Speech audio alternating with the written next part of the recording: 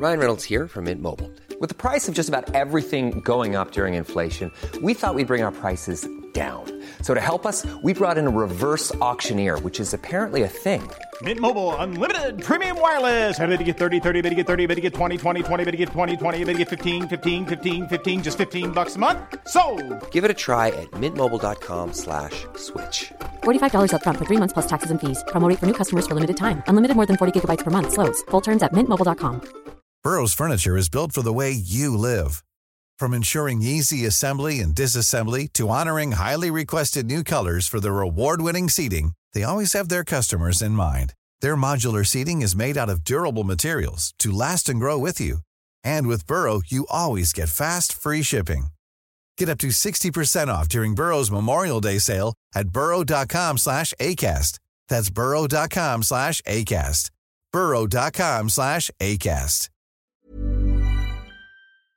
We know the result of the June referendum, of course, but judging by the enormous mailbag of questions we at FT Money have received from our readers, viewers and listeners since June 23, for many of us the story has just begun.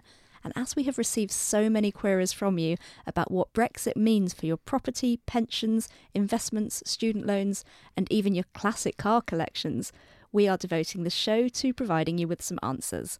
Welcome to The Money Show, the FT's most popular weekly podcast. I'm Naomi Rovnick, digital editor of FT Money, and I'll be giving you all the week's money news in downloadable form with the help of special studio guest Aaron Strutt of Trinity Financial and my FT colleagues Michael Hunter and Judith Evans. So, let's start with Brexit. We've been contacted by people who have student loans denominated in dollars to pay off in the weakened pound, people who have built up pensions in other EU countries, and people who want to know if the end of EU tariffs will make it less profitable to trade classic cars on the continent.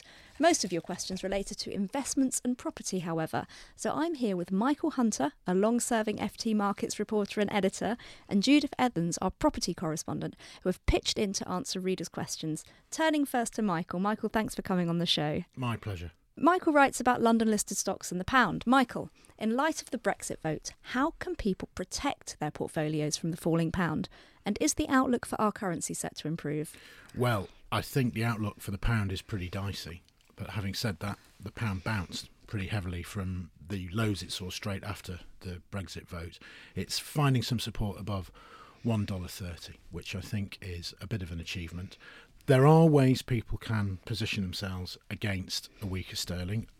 It helps the FTSE 100 in the first instance, a weaker sterling, because international companies that are repatriating revenue in foreign currencies into sterling are obviously getting a pay rise. And lots of the FTSE 100 has such companies. The bulk of the FTSE 100 earns its revenue overseas, but that's not just the only way. Extending your exposure to the FTSE 100 is not just the only way. There are other ways you can do this as well. There's a whole host of London stocks which pay dividends in foreign currency, for instance.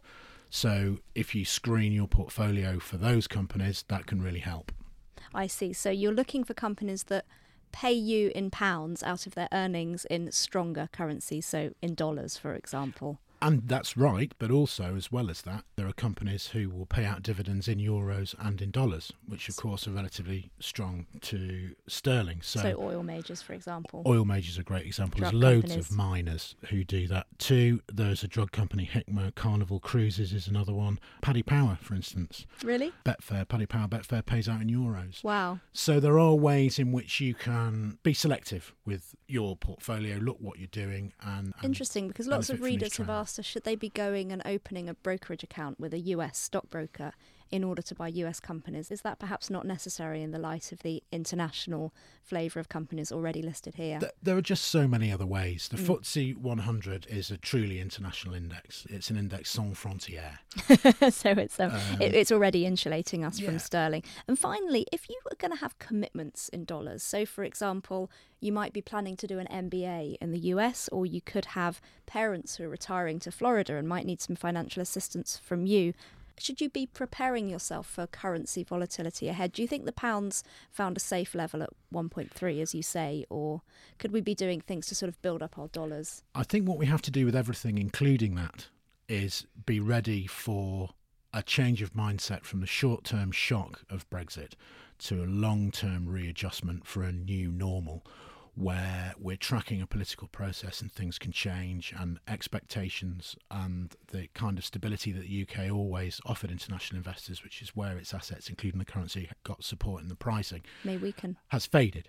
So I think it's very sensible for people to make sure that they're taking a medium and long-term approach, especially if they have those situations you outlined with relatives to support abroad and so on and so forth. So when I lived in Indonesia, for example, the wealthy people always had a good stash of US dollars. Obviously, that's quite an unstable place, but we should perhaps be applying a bit of that thinking to ourselves in Britain I now. think that's very sensible, especially if you have international commitments. Okay. Caution is the watchword, and cast aside the short-term headlines we've all become accustomed to in a Sturm und Drang of the immediate aftermath of Brexit, and think about the new normal over the coming months and years. Which could be a long, grinding period of uncertainty. Very much so. Well, thank you, Michael, for those wise words. And now we move on to real estate, and Judith Evans, our property correspondent, has stepped in to help. Judith, there's a real debate raging about how Brexit is going to affect house prices, isn't there? I've seen a lot of questions from overseas readers about whether they should take advantage of the weakened pound to buy prime real estate in London. But we've also had queries from people who own buy-to-let property in cities or towns that are popular places to live for workers from other parts of the EU. So, Judith, is the property investment outlook now binary? Stay in prime London because wealthy Chinese and Russians are buying in as a store of value, but avoid anywhere where your investment will rely on rental streams from EU nationals? Well, the first thing I'd say about that is wait till we have a bit more data. We're only 3.5 weeks in, so to some great extent we're still relying on anecdotal evidence. The agents, particularly in central London, are really keen to talk up foreign investors coming back in because they're getting this big discount thanks to currency movements. And I think that certainly is happening, but what we need to know is whether the numbers outweigh those who are thinking again about relocating because of other factors to do with Brexit, like visa uncertainties and so on. Certainly it seems like in terms of the broader housing market, we're seeing a drop in consumer confidence, which will bring it down at least in the short term. But there's a lot to be gained by simply waiting till we have a few more numbers than we have right now. It appears a wave of discounting on asking prices going on in central London, which implies that at least there prices may fall a little further. So should Brexit be a trigger for us to look at residential property, perhaps our own property more generally? It's getting harder to be a buy-to-let landlord, isn't it?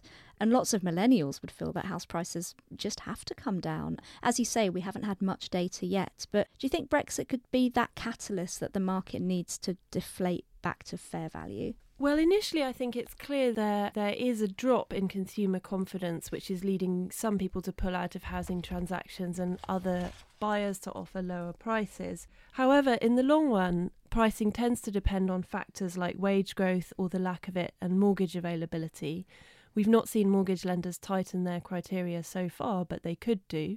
There's a slightly separate phenomenon in London where the price growth has been really quite extreme in recent years, and certainly a number of the analysts that I speak to are saying that there are limits to the sustainability of that anyway, because there's simply only so much that people can afford. As to whether it'll simply slow house price growth or in fact lead to falls, there's quite a range of different views out there at the moment, but certainly no one's expecting the market to continue in the direction that it was going before the vote.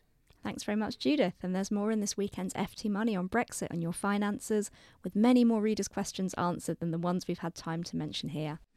We now turn to a regular FT Money contributor, Aaron Strutt of Trinity Financial, to discuss that other aspect of our personal finances that has been on everyone's minds in the past few weeks: what a predicted interest rate cut could mean for our mortgages.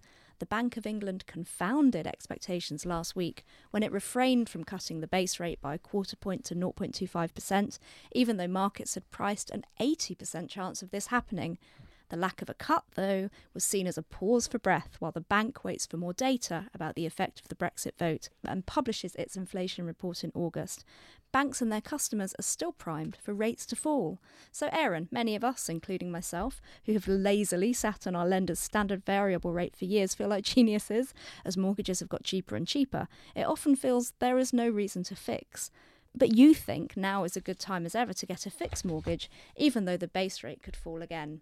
So why exactly should we look at fixing now? Mortgage lenders are offering their lowest ever rates. Most of the banks and building societies have got fixed rates, 2-year fixed rates priced around about 1.5% and 5-year fixes at 2.5%. And that's a record low? Yeah, I mean, it's incredibly low. If you're sitting on one of the higher standard variable rate, for example, like Leeds 5.69 or Accord Mortgages 5.79%, then it's probably advisable to switch. However, if you're on Barclays Lifetime Tracker at 0.19% over base, or Nationwide's standard variable rate of 2% over base, it probably makes sense to stay where you are. How much does it cost to get a fixed mortgage? There are fees, aren't there, that come with it? Yeah, there's a huge range of fees, anything between £0 and £5,000, depending on the size of the mortgage that you're looking for. Obviously, the larger arrangements fees are for the million plus mortgages. I see. And if you're someone who's buying for the first time, should you get a fixed mortgage now, then, even before the Bank of England cuts rates? If you're in the process of buying a property and you've had your offer accepted, you'll want to get the mortgage application submitted as soon as possible. So once your application has been submitted and you've chosen your fixed or tracker rate, then if the mortgage offer is produced in 2 or 3 weeks, then you have a pretty slim chance of changing the rate. So don't hold up your house purchase for the Bank of England.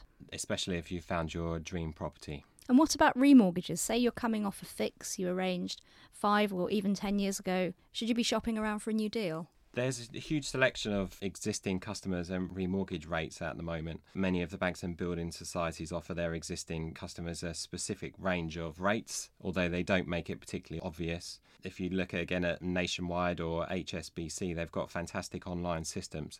So you can literally put in your account number and it will come up and show you exactly the rates that you can swap into, providing you don't want to do a transfer of equity, so remove any names from the application or borrow more money. It's often a 4 or 5 step process to switch deals. It's incredibly straightforward, but it seems a lot of borrowers don't know just how easy it is to swap deals. One of the bigger banks told me recently that they're keeping up to 85% of their existing mortgage customers, so they're pushing pretty hard to make sure that they keep people. So even though most lenders have good deals around, they are pushing hard to keep people on the less good deals. Not necessarily. There's been a real push for product transfer mortgages over the last year, as I say, because the banks are working so much harder to keep their customers. Over the last few weeks, Virgin Money has made their online product transfer system available to brokers to make sure that it's easier for customers to switch. Metro Bank did it recently. It's a pretty straightforward system.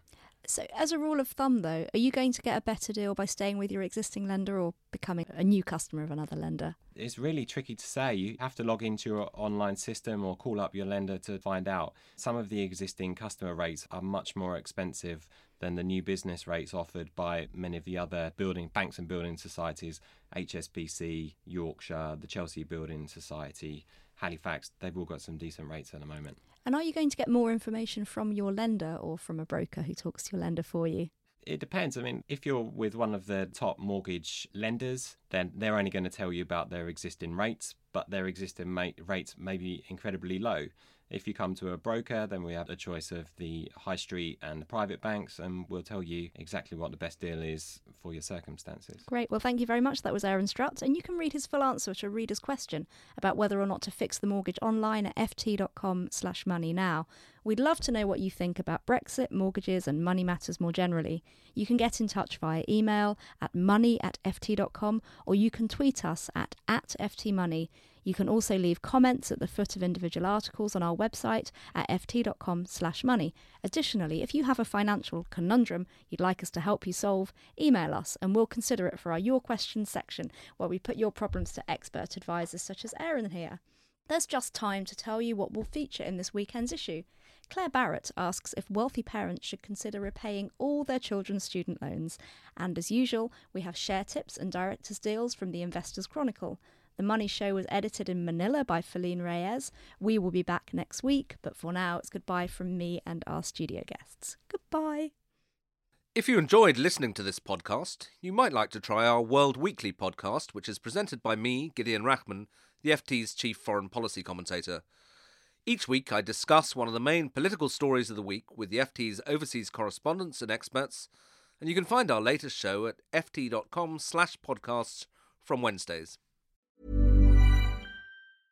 Small details are big surfaces. Tight corners are odd shapes. Flat, rounded, textured, or tall. Whatever your next project, there's a spray paint pattern that's just right. Because Rust-Oleum's new Custom Spray 5-in-1 gives you control with 5 different spray patterns. so you can tackle nooks, crannies, edges, and curves without worrying about drips, runs, uneven coverage, or anything else. Custom Spray 5-in-1, only from Rust-Oleum. When you make decisions for your company, you look for the no-brainers. If you have a lot of mailing to do, Stamps.com is the ultimate no-brainer. Use the Stamps.com mobile app to mail everything you need to keep your business running with up to 89% off USPS and UPS. Make the same no-brainer decision as over 1 million other businesses with Stamps.com. Use code PROGRAM for a special offer. That's Stamps.com, code PROGRAM.